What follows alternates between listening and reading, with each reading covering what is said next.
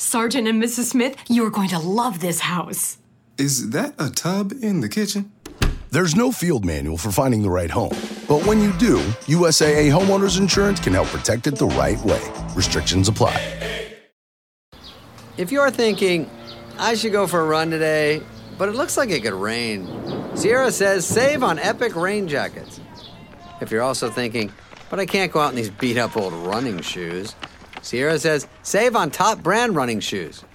And if you're still thinking, but I'm also busy performing brain surgery, well, then we say, you really should have led with that. Sierra, let's get moving to your local store, like now. Go! Hi everyone, this episode of Soap from the Box is sponsored by Podcorn. Who is that, you're asking? It's not a soap star, it's a marketplace that connects podcasters like me to sponsorship opportunities without the middleman, and we all love that. So whatever size podcast you have, you can collaborate with brands directly. It has been so easy. So if you too are looking for sponsorship, visit Podcorn now. You can find the link in my show notes.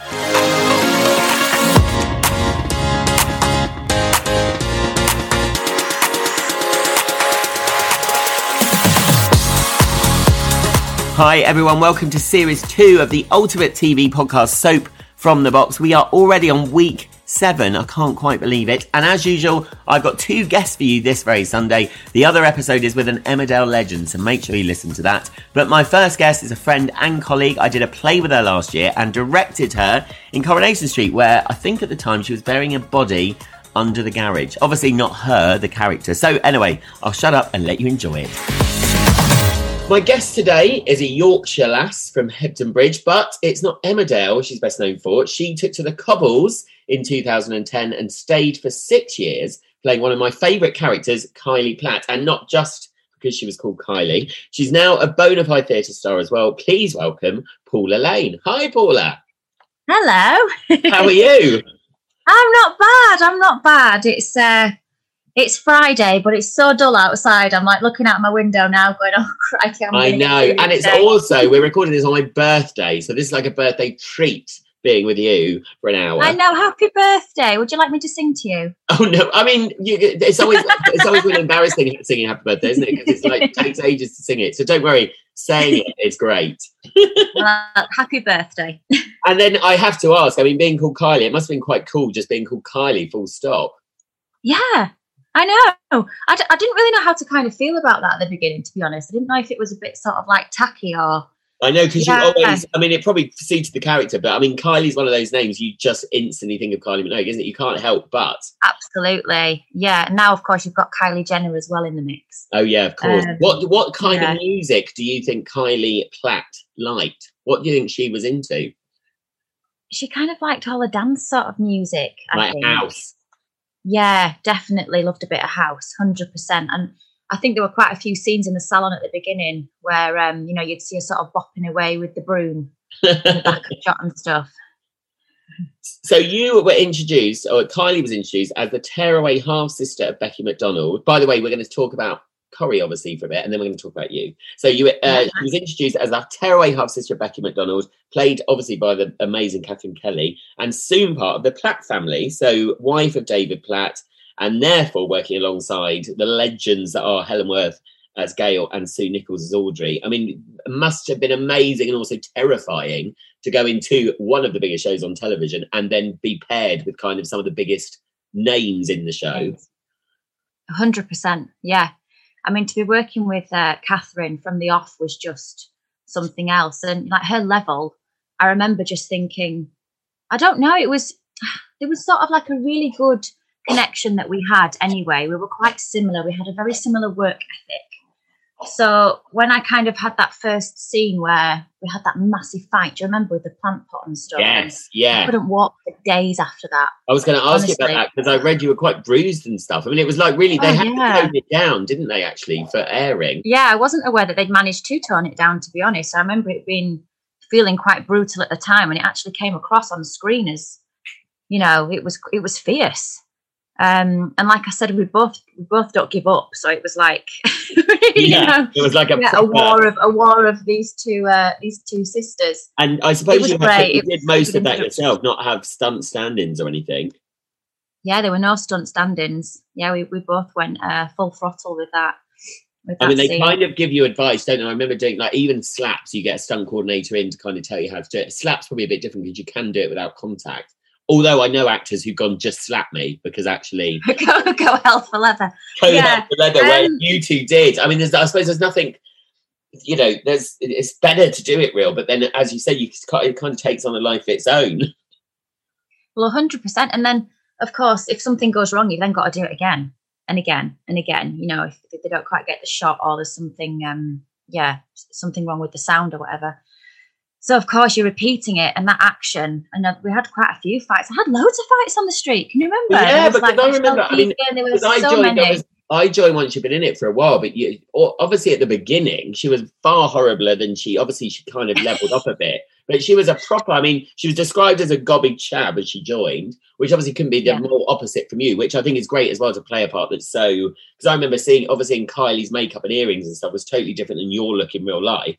It must have been amazing to kind of go in and then just put Kylie on. Yeah, I've said it in quite a lot of interviews, but I wanted to make that decision from the off to make her different to me. I knew that if I wanted to keep any sort of anonymity, I wanted to go and like do my shop, in peace and things, I knew that I was going to have to make a difference, and that's what I did. And I also wanted it for the part as well. I wanted to keep it kind of fresh all the time. And the only way I could think to do that was to make her different to me, because I didn't want to blur the lines.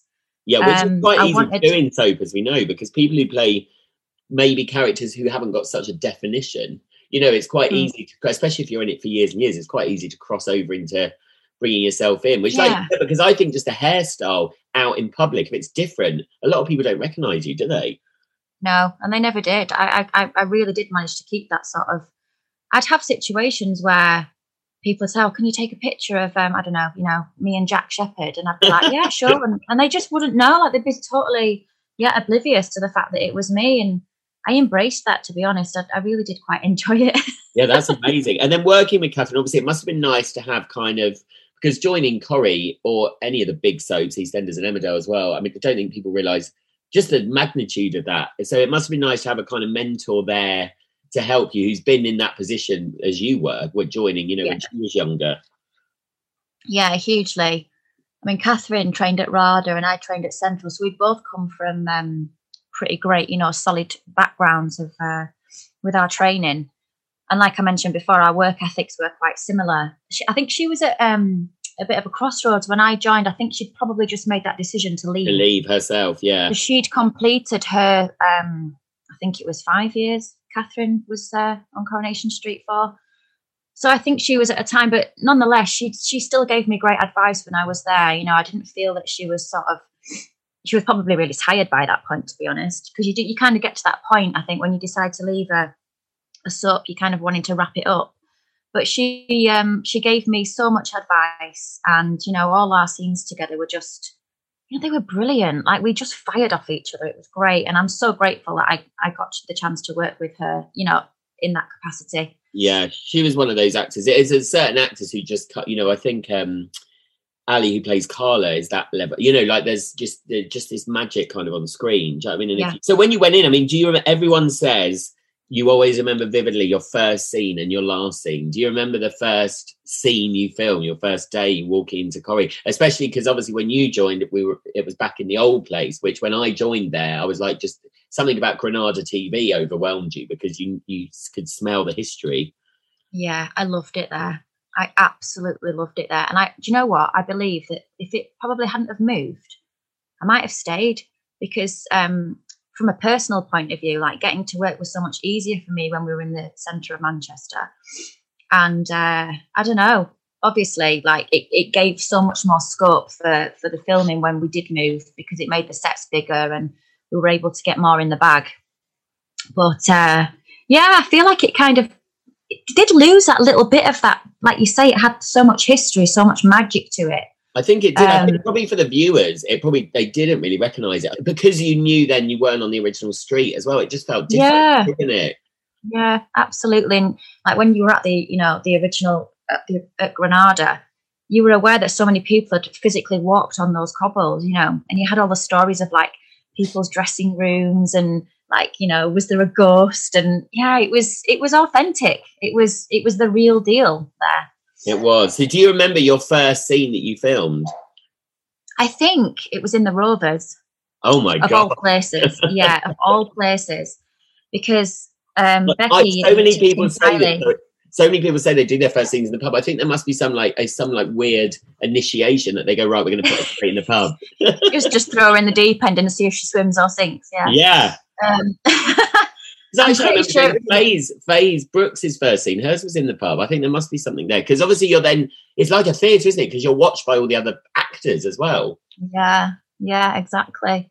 It's so weird when you go onto a set like that and you've seen it all your life on the television, and then all of a sudden you're just thrust into it. It was bizarre. Bonkers. And what was it? Sorry, what do you think it was, that scene? I think it was Becky had basically taken Kylie home with her to give her some shelter. And I'm sure I was just behind the bar nicking some nuts or something, just basically putting my feet up and having a really nice time. It was something along those lines.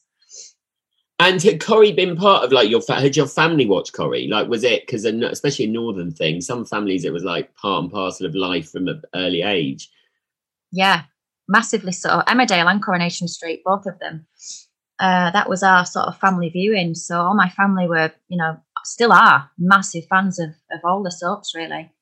So they must have been, oh my God. So, right, we're going to guide through the storylines by a little quiz that I do. And these questions are easy, I think. I think it'll be fine. So what did Kylie ruin for Steve and Becky on her arrival? The adoption. Yes. Yeah, their adoption plans. And when that led to the physical fight, obviously. And like we said, a really horrible kick to come in and ruin someone's adoption. It's like, oh my God. Yeah. Spanner in the works. So did you obviously knew the level of how horrible she was going to be, but I always think it must be quite nice playing a horrible character because, it's like you get to vent all of your real life frustration, but then none of it's real when you come home with you at the end of the day. That's quite true, actually. I guess. I mean, she did have a lot of issues, and I sort of tried to find those underlying reasons why she behaved the way she did.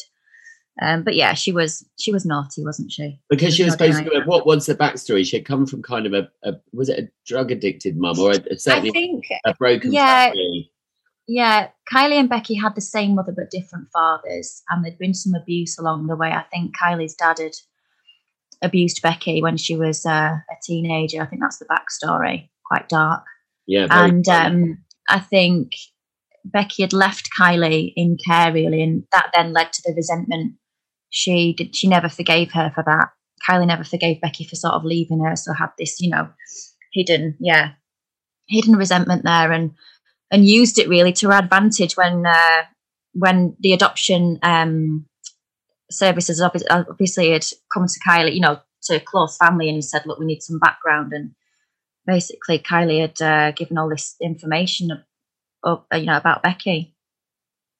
So it's a brilliant story to go in. And then where did David and Kylie meet? So basically, I think David had gone to Ayia Napa. Yeah, on a holiday. Yeah, well, one of those party islands anyway. Or maybe she'd gone to Greece the second time, and then when I came back, oh gosh, there's a lot of coming and going at the beginning when I was it's first. Not often, because you were in for bits and then you would leave, but it's not often actually they introduce to a partnership that's going to happen off screen. It's quite weird that actually. Yeah, I know. Anyway, she was a table dancer, and I think they'd miraculously found each other on a holiday, and then he brought her home, much to Gail's horror. I loved that scene when I came in and they painted me like a proper Oompa Loompa. I was bright orange, and oh my gosh, yeah, I just looked a right state. And I think the good thing about David and Kylie were they were both troubled characters, so that's partly why they really gelled together, I think. Yeah. Oh, it was such a great partnership. It was such. I think they'll go down in history as one of the greatest partnerships. I mean, and the partnerships within the family as well, because it did that stuff with Gail did work amazingly as well. It did, didn't it? Yeah, it really did. She was everything Gail would have hated. Yeah, I just remember at the beginning just having to do all these scenes, and I've not known Helen Worth that long. And I remember having this, was it like a jam tart or something? And I called her Poker Face, and I was there in this little nightie and just like basically wolfing this jam tart, I think it was, and dancing around the living room. And you know, I mean, I'd watched this woman, this lady, like all my life, and then I was having to do all these scenes where I was being really vulgar. Yeah.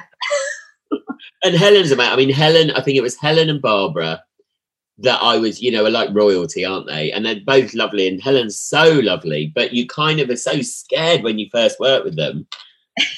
Because I mean, even giving her direction, I was like, I can't believe I'm giving her directions. I mean, it's like, this is crazy. But I mean, it must have been amazing to play, because she's old. But poor Helen's and Gail is always at the butt of everyone's kind of jokes and always gets in scrapes. But those things must have been amazing to play. And you soon, that family bond really built up, wasn't it? I mean, I remember being on set with you guys, and it was always a laugh. It was always so great.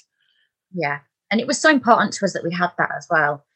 You know, we'd have our dramas as well in between. Say if we had like a really long sort of like working week and we were getting a bit tired and sort of ready for the weekend, but on the whole we were unstoppable. Like we just and we were notorious as well. Like the crew knew that if they had a flat day, they were going to get it so quickly. We just plow on. And you know, it was still going to be great. They knew they were going to get everything they needed. But they just knew that we worked, like, you know, yeah. And you've got an amazing work ethic, and so does Jack. But I think it always helps having a matriarch like Helen. You know, if like with Barbara, if you know that they never get their lines right, it does give that pressure and that kind of aim that you just get. You're so on it, aren't you? Yeah, and I think the beauty of it was we all worked quite differently. You know, Jack, he had this ability to not pick up a script until, well, I'd say you probably would have had a glance at it the night before, but he was quite organic with it. He'd be able to just absorb all these lines quite quickly, and then pretty much in the rehearsal, it'd just come out. I was I'd map all my scenes out for the week, and obviously, you know, kind of really get it into my head the night before. And I think Helen was like really, really prepared. She was properly on it, even to the point where I think she'd read quite a lot of the episodes in depth. So I think having them different. You read all of the episodes rather than just her scenes, which is always quite incredible with the amount of workload you have. Yeah, and I think having those different sort of working tools, you know, the ways that we worked, I think that really sort of complemented. We complemented each other really. And then you and Jack's chemistry was obviously amazing. Is that kind of pure luck sometimes that there's just a chemistry? Do you know what I mean? Because obviously partnerships, I mean, I've worked with actors obviously in partnerships where there's not as much like for each other, but they still manage to pull it out of the bag. But is it, do you feel something great when you know you're with someone who it just sparks? Do you know what I mean? Yeah, I think we just had a huge amount of respect for each other. We'd both come from very different, you know, drama backgrounds, but we'd both come from quite, you know, working class families. We'd worked for everything that we'd got. And I think we were under no illusion that we were extremely lucky to be in a position that we were, that Jack still is. Yeah.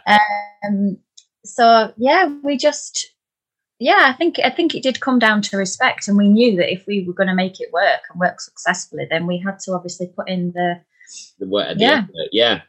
Okay, so what caused David to almost kill half-brother Nick Tilsley?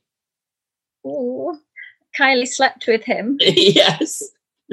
Oh, Kylie's reign continues there. And I always think, does it, Phil, when you hear, I mean, so say for that storyline, did you know about that before you read the script? Had you been told about that, or was it a shock as you kind of opened the script one day and saw that was going to happen? I think I did become aware of it. You do get these things filtered down through conference as well. Some of the writers are a bit more vocal than others, so you will get drip fed a bit more information. And we'll just tell people listening actually that, because we've never talked about that. So basically, all the soaps about just quite a few times a year have a story conference where all the writers and the storyliners and the boss will go to a hotel, gorgeous hotel, for a few days. And basically plan out the next few months of the show. So everyone's kind of always gagging to know what comes back from conference. But that's where all these weird and magical ideas come from, isn't it? Yeah. So yeah, we'd get drip fed a little bit of information here and there, which could be a bit of a hindrance sometimes because you wanted the full picture, and you weren't quite sure. And then you might have ideas about what that was going to be, and then things would be changed and at the last minute. But yeah, we had this storyline where Kylie slept with Nick, and I remember having to tell Jack, and his face was like a picture. It was actually like telling my partner that I was going to. That's what I was going to say. It must be like it's like cheating in real life, because actually you become so aware of each other being each other's partner in the show. Yeah, and then I remember him like coming to the hotel because there was a scene where he came. I'm sure he had to. Like, we nearly got caught or something, and he was like, "Have you done the scene yet?" It was like properly. Do you know what I mean? It was probably so annoyed. And Ben is obviously amazing, who plays Nick. But I mean, they've got a really good relationship as well. But talking about getting scripts and stuff, actually, someone else on the podcast made a really interesting point that I'd never thought of before about saying they actually never read scripts in advance because they were worried that they would then play it differently. Do you know what I mean? If they knew what was coming up. But are you kind of at the mindset that you're fine with that and you'd like to know kind of the long-term future? Yeah, I was definitely one for wanting to know long-term. I mean, Jack used to think I was bonkers. Like, if I got a script and I had so many scenes, I was like, yes!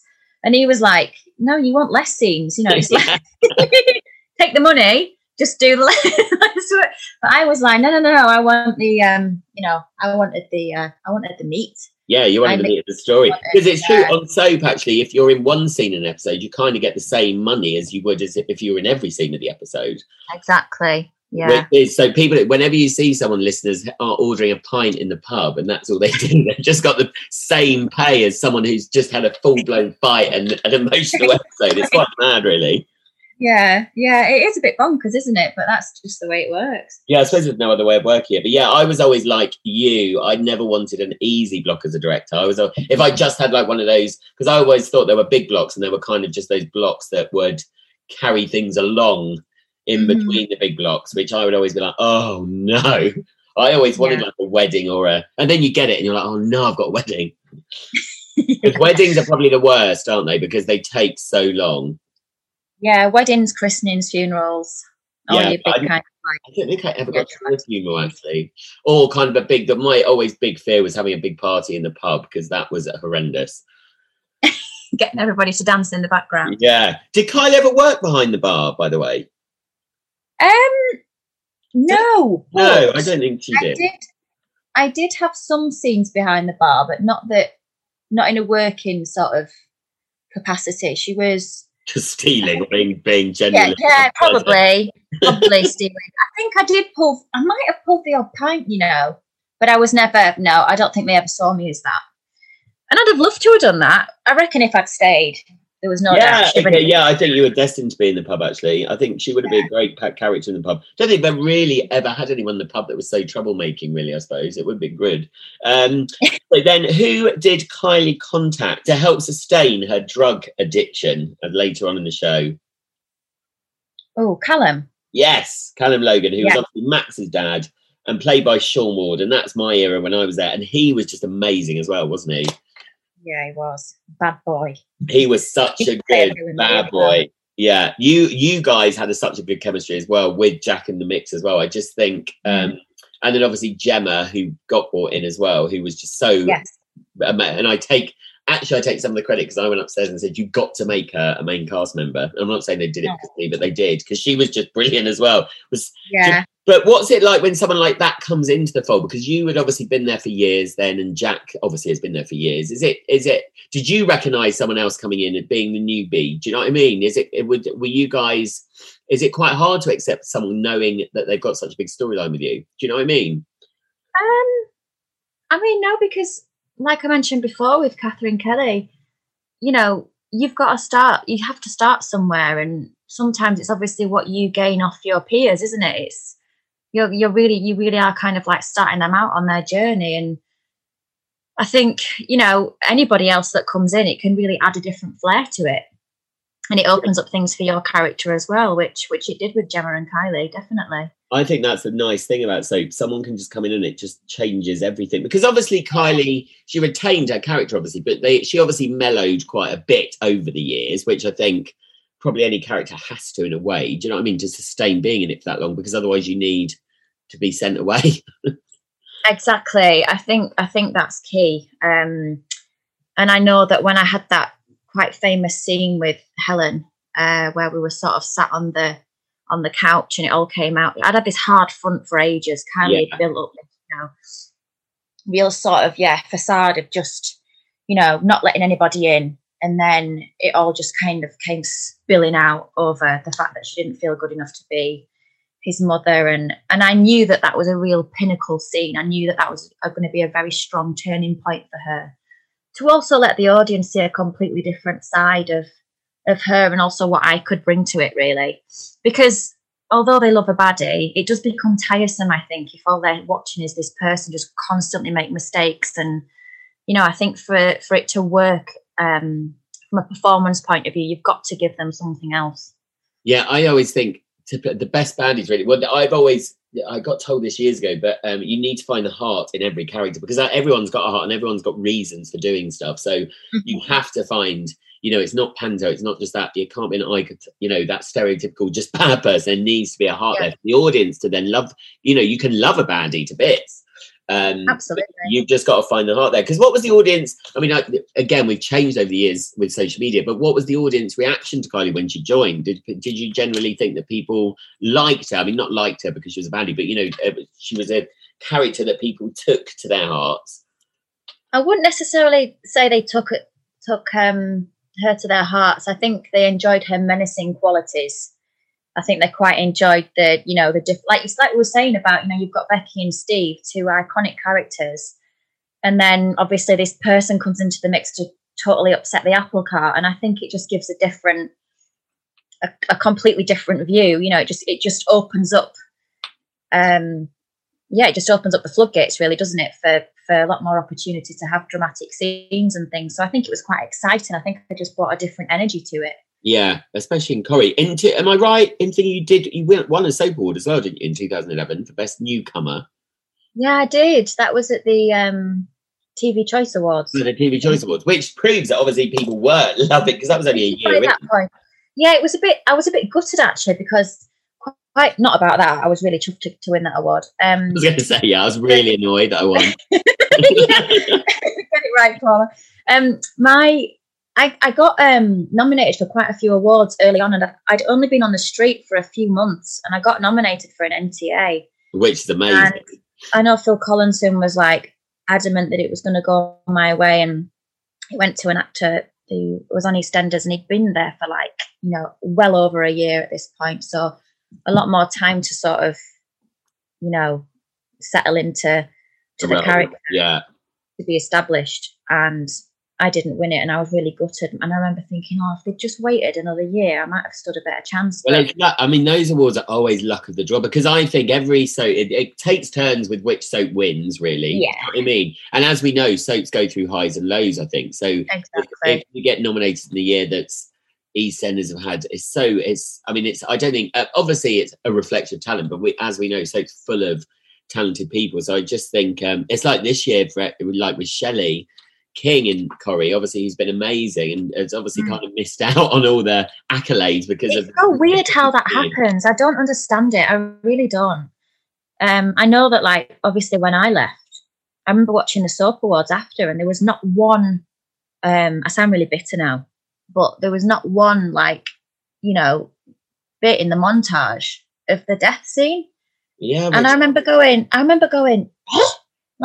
people had, I'd had thousands of messages and people talking about that scene, and it didn't get any mention at the for the following year. It was so bizarre. I don't know. I really don't know. No, well, like you said as well, because it's not just for you, it's for the programme. I remember when I did the Queen Vic fire burning down, and unfortunately we were against the Corrie tram crash. And I was like, oh my God, of all years, do you know what I mean? That normally the Queen Vic fire would have swept it. And I was like, annoyed. I was like to Brian, why have we done it at the same time as the tram crash? And we kind of got totally overlooked, even though it was Barbara Windsor's exit and stuff. It is just a timing thing. And we all say awards don't matter, but they so do, because when you win, it's so amazing. And your one, probably that one was TV Choice. That's one of the ones that's not on telly, isn't it? So it's just the Yeah, that's the one that's not televised. How annoying, Paula. Yeah, I know.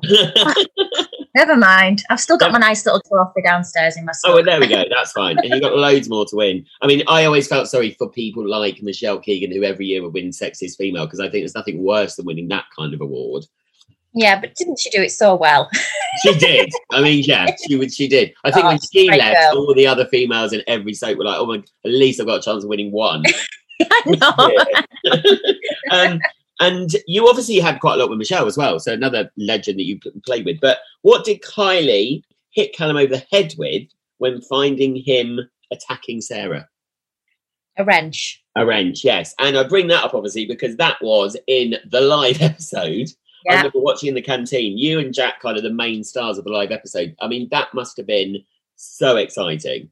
Oh, gosh. Do you know what? It still gives me it gives me the shakes now. I get goosebumps when I think about that. Especially when you say you loved getting the meat. So, I mean, you couldn't get more meaty than being the main stars of the live episode.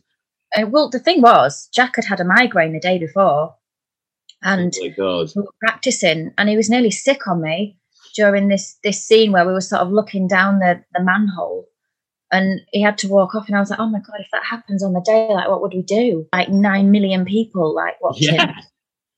So, of course, we were all on eggshells thinking, is he going to be all right on the day? And he was absolutely fine, bless him. Yeah, crazy. I remember, do you know what? It was one of them things where you couldn't actually focus on how many people were going to be watching because it would make you feel physically sick. Yeah. You just had to make sure that you were on it. You've done some live theatre, but there's nothing that can compare to, because obviously theatre's on a stage as well, and there's the technical aspects of doing a live soap thing as well. Because you were having to run, because obviously everyone listening will probably know by now, listening to podcasts, that all the sets are here, there and everywhere, and the street is separate to where the studios are, and all the studio sets are different. I remember the garage was built in a separate studio, wasn't it?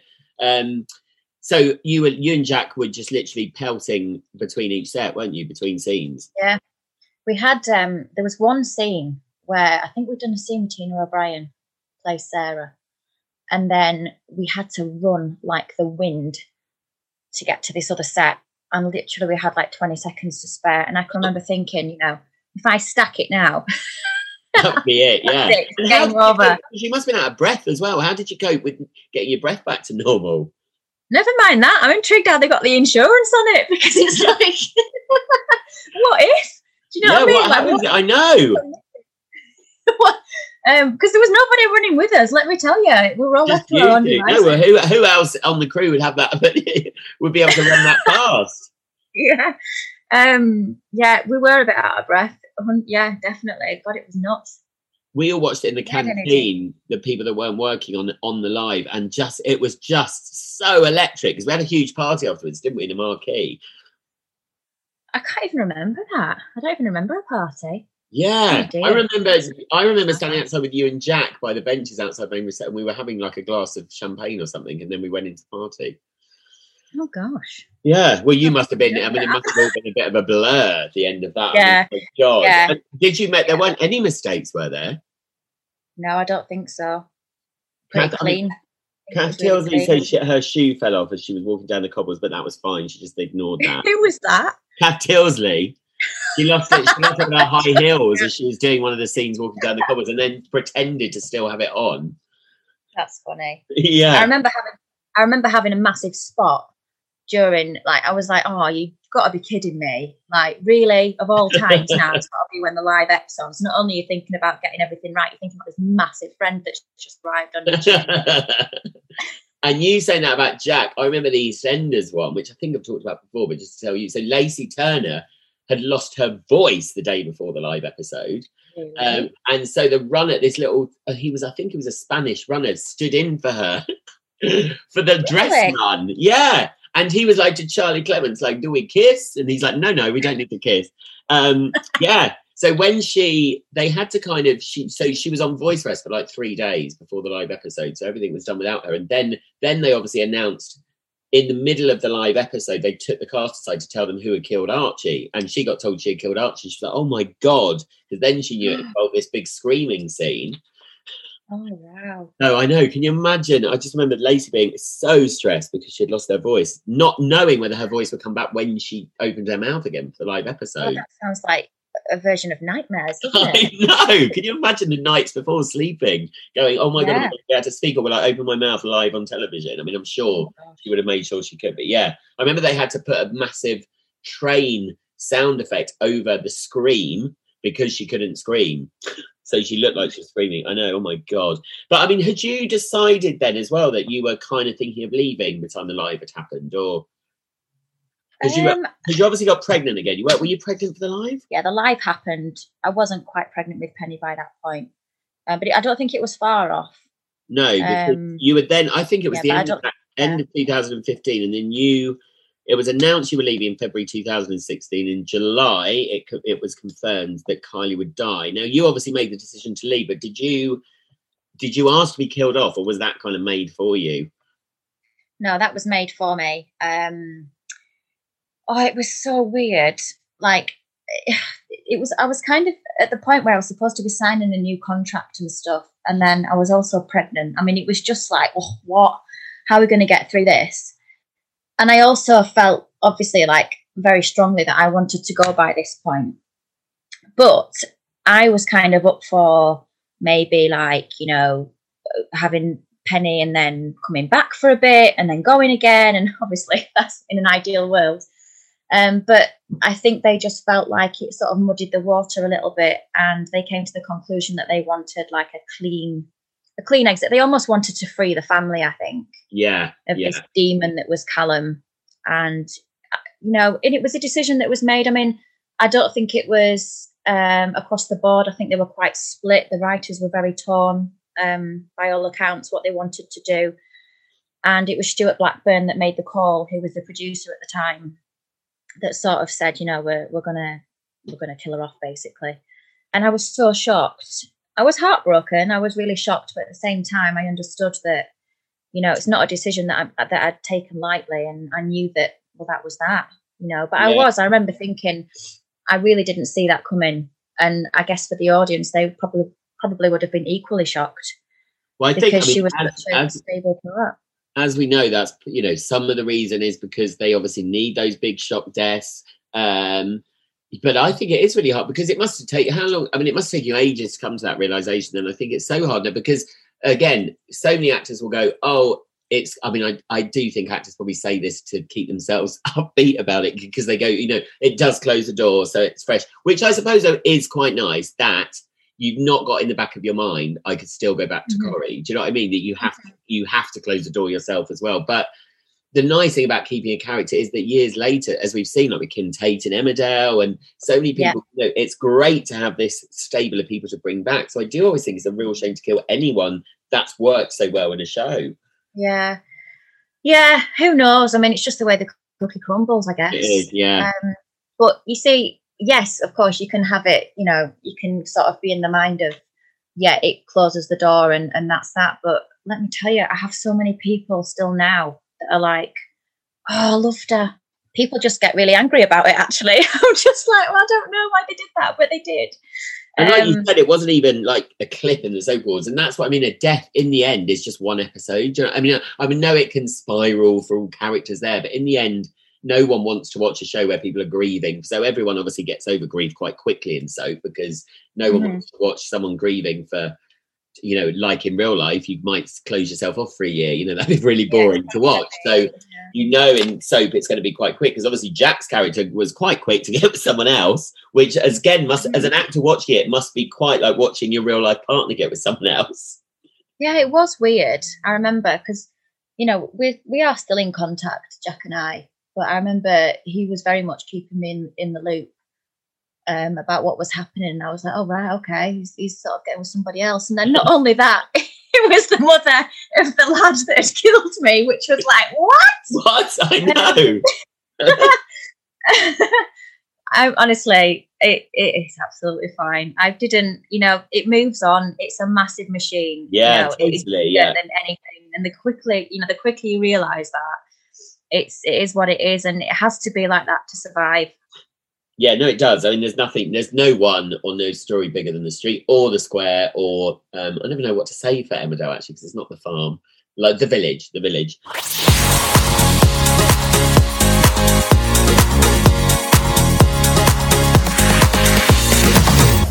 That was Corrie, which was amazing, and well done, because Kylie was brilliant. So we'll go on to you. So as you said, you went to the very prestigious Central School of Speech and Drama in London, graduating with a first class honours degree, no less. Amazing to have gone there. I mean, did you apply for different places? I did, yeah. I didn't get in the first year. I had like one recall for RADA, which was totally bonkers because I didn't get recalled for anywhere else. I was like, well, what are they seeing that the others aren't? Wow, yeah. I mean, it does play havoc with your mind. And then I was with Tom, my husband, then. Can you believe it? All them years ago. Oh, wow. And Tom, obviously, that people would know because he's a regular. Well, I remember working with him as a policeman in Emmerdale, and he still does that part, doesn't he? A little bit, yeah. There. Yeah. So that's Tom, your husband. Yeah, so he got into Lambda, typically. First year of trying, off he went. So we did the whole long distance thing. And then I got into Central. I've not tried for Central during my first round of auditions. So I thought, well, I'll give that one a whirl. And I got in and I couldn't believe it because it was like 4 rounds. I mean, gosh. Wow. So it's basically like the X Factor, really. Yeah, well, you were sat there, first round of auditions in the theatre, and they go, okay, you see these first 2 rows here, and you had a good 20, 30 rows behind you, and they were like, yeah, so you will probably all work, and the rest of you, yeah, bye-bye. We'll oh my God. That's how kind of cutthroat it was. And I remember sat there thinking, well, it's going to be me.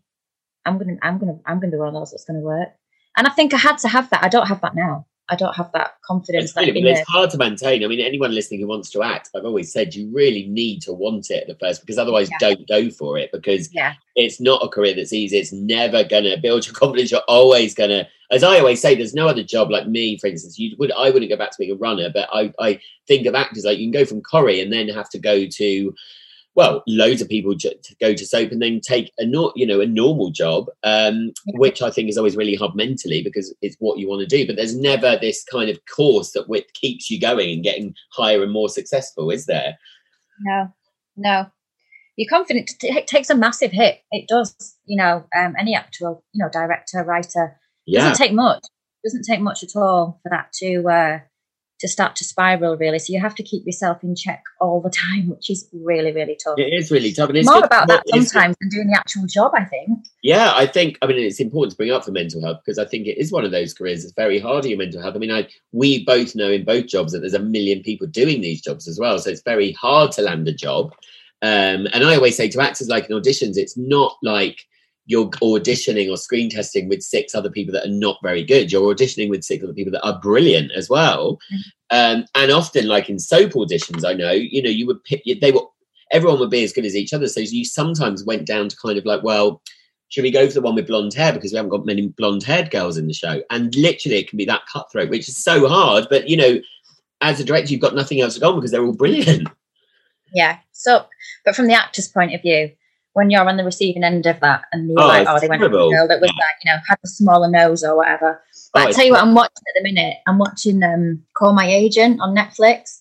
Oh, what's that? I need to watch that. Right, I'm going to write that down now. Call My Agent. Okay. Is it very truthful? Like Extras is? I think Extras, Ricky Gervais's Extras, is very truthful of what extras go through. I don't know. During this period of time where we're going through this whole sort of like lockdown, it does make me feel like I'm kind of still very much involved with the industry, and it's just phenomenal. There's so much comedy there, and obviously it's French, so that there's quite like, it's really quirky, but it's really like elegant. I don't know. It's got a real twist to it. It's fabulous. And is it, when you watch, like, who would you say, I mean, we're going off course back in your history, but is there, like, because Catherine Kelly's obviously done amazingly, Saran Jones, I mean, what's your course? Because you said, like, you managed to stay a bit under the radar when you were playing Kylie because of the look being very different. And what I find quite tricky with acting is obviously, in a way, to become more successful, you become more famous. And then you've got the whole fame thing to go alongside it. Do you know what I mean? So what's your opinion of kind of that? I mean, you're not a person that strikes me as wanting to be really famous and like not being able to go to the corner shop. But then obviously that like say Jenna Coleman, it comes part and parcel of them being more successful on telly. Do you know what I mean? It's a weird thing, isn't it? Yeah. I don't know. I think it's very personal. I guess it depends on your comfort zone, you know, how far you want to go. I got a taste of it quite quickly. And you managed it as well, which is a great thing. Do you know what I mean? You know what it's like. Yeah. I mean, don't get me wrong. I've definitely dipped my toe into it. I mean, we did pictures of Penny when she was a baby. I didn't do the wedding, you know, for the magazine, but I did the baby shoot. And that was something that I remember thinking, crikey, you know, is this kind of a route that I want to be going down? But it didn't do us any harm. It was fine. But I think there's certain things that aren't reversible. Yeah. And, you know, you can't take them back. And once you know, I've always been one of them kind of people that's kind of, I don't know, really enjoyed the fact that the paps don't follow me everywhere. Yeah. I love having... And you're a good thinker, and I think any advice to people out there is that you need to be a good thinker, because you need to think, like you said, there are some things that are irreversible, so you really need to think about that. But that's quite hard as a younger actor, because I always think it's quite hard. It must be hard for Hollyoaks people and young people joining these big soaps without any experience, because suddenly you are thrust into this limelight that you haven't got the experience of knowing how to cope with it. Yeah, I mean, you know, I did some shoots earlier on that I didn't know how that was going to look. I was so naive. You know, you just put in these like kind of, I couldn't even call it clothing, to be honest. It was like, you know, tiny shorts. And I think I look back on them now and I absolutely like just cringe, because you just think, oh God, why did I do that? I was so young. You don't think ahead. No. You don't think of the repercussions sometimes. You're just starting out, and you know, I found that I was quite accommodating, really. I'd be like, yeah, go on then, we can do that. And and so then, but then the tricky thing is when you do start to have a little bit more assertiveness about you, that kind of bit me sometimes in the backside as well, because I remember this magazine, they really went to town on me. They were horrible about how I was the last one standing at the party, and apparently I was on the phone to my agent when I should have been answering their questions, and I was absolutely heartbroken over it. Like, I was so mortified that they'd done that. And you know, I think Corrie vowed for a long time to not use that magazine. They did eventually, but I think there was quite a lot of Well, it's very easy in our culture for the press to write what they want. That's the thing. And you know, but it wasn't me. That wasn't me. You see, that was what was quite heartbreaking. It couldn't have been further from the truth. So that was sort of my real sort of first taste of it. And I thought, oh no, do you know what? I'm not up for this. You don't want that. No, because the public always do not necessarily believe it, but I think the public always think, well, there's no smoke without fire when they read anything, even though there can be totally nothing truthful in it. And I think it's just such a dangerous game, unfortunately, that we play. Do you know what I mean? And we play it because people buy the magazines and stuff as well. So we kind of almost, you know, fuel the fire. But I think it's a circle that's never going to end. But like you said, I suppose you get the confidence as an actor that you can then control it more. And as you get older, I think overall I'm happy with it, as long as I'm kind of known for my work. Yeah. Then I'm not bothered, as long as that's coming first. Yeah, that's the advice to give anyone. You should always be in it for the work and not for thinking what that work can get you. Do you know what I mean? Yeah. So you did amazingly after you immediately got cast in The Royal and Heartbeat. Can you remember? Actually, I'm going to give you some shows. Can you remember who you played? Can you remember who you played in Heartbeat? That was a teacher called Wendy. Yes, we actually played this because you were on the ceremony special, which we'll talk about in a minute, and I did exam and stuff. It was Catherine who couldn't remember any of them, I think, wasn't it?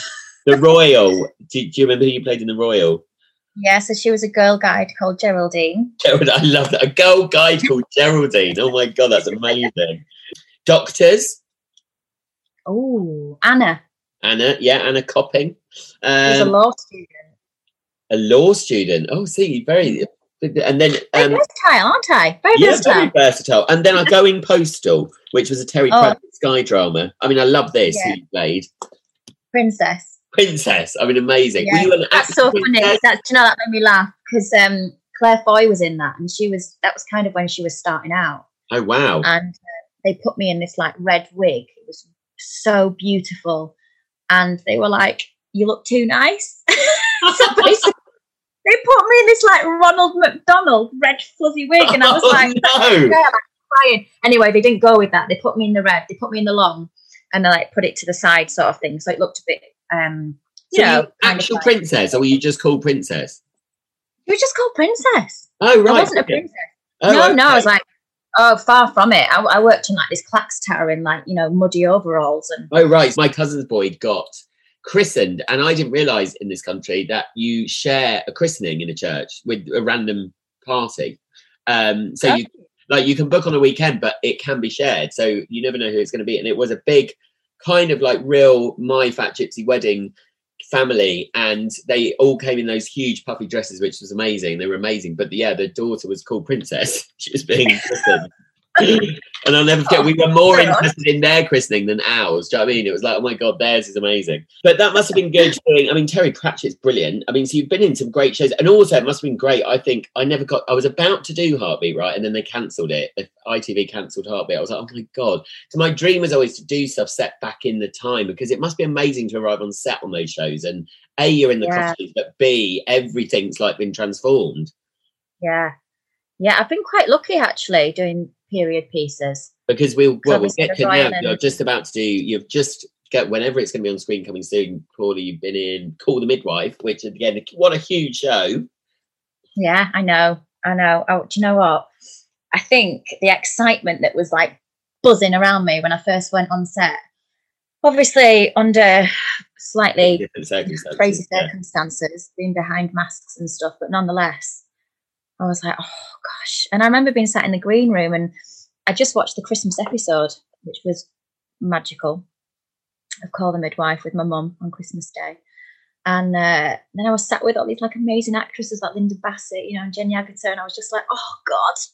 Yeah, you never lose that. It's that excitement. And that is why I'm in this job. That's why I think I'm built for it, because when you have those low times when kind of work's not on the horizon, but then all that gets washed away as soon as you get a job and you're on set. That's the thing, isn't it? It can all come back, because we're so lucky when we get to those jobs. And I always say that, when I'm on set, like say when I think I always remember from my first day on EastEnders, because I was doing the 5 o'clock and it was a night shoot, and I had every cast member walking onto the square.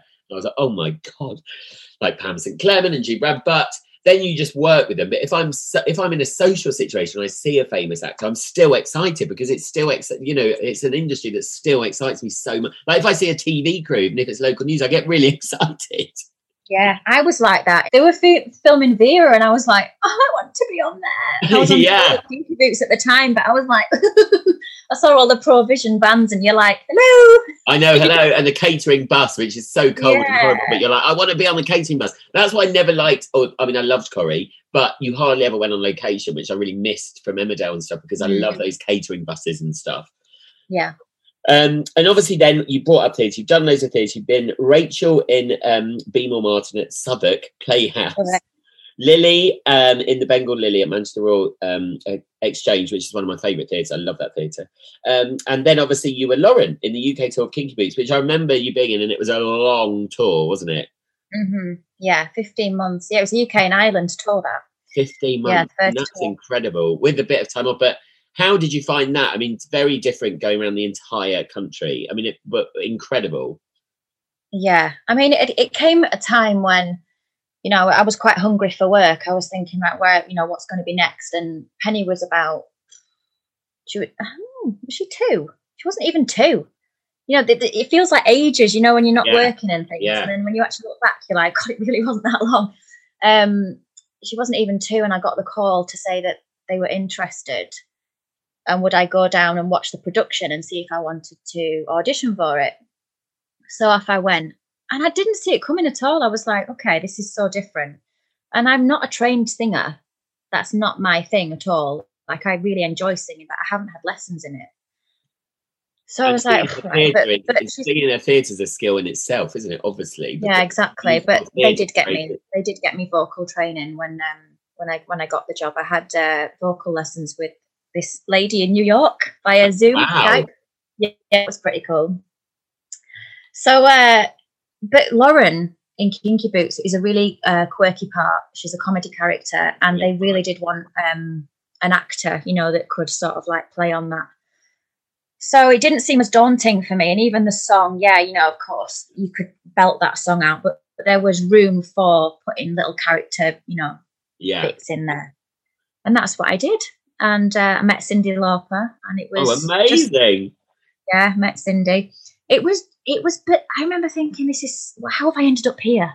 Like, of all the jobs, but that's what makes it so wonderful, isn't it? It's all these little jigsaw pieces of your career coming together. And television obviously has a great effect on theatre, because obviously they do need bums on seats. So it's great to have a name in telly, because it does give you so much more opportunities in theatre as well, doesn't it? Which is brilliant.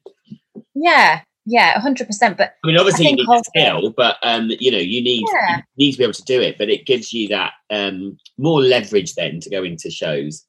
Yeah, and I think obviously it does help. It helped with, like you're saying, getting people to go and watch it and things. But the character, it did fit. It did suit me. I did feel that, it wasn't that far away from kind of me, I guess. Am I right in thinking Verity played that part as well? She did. Yeah. Yes, she did.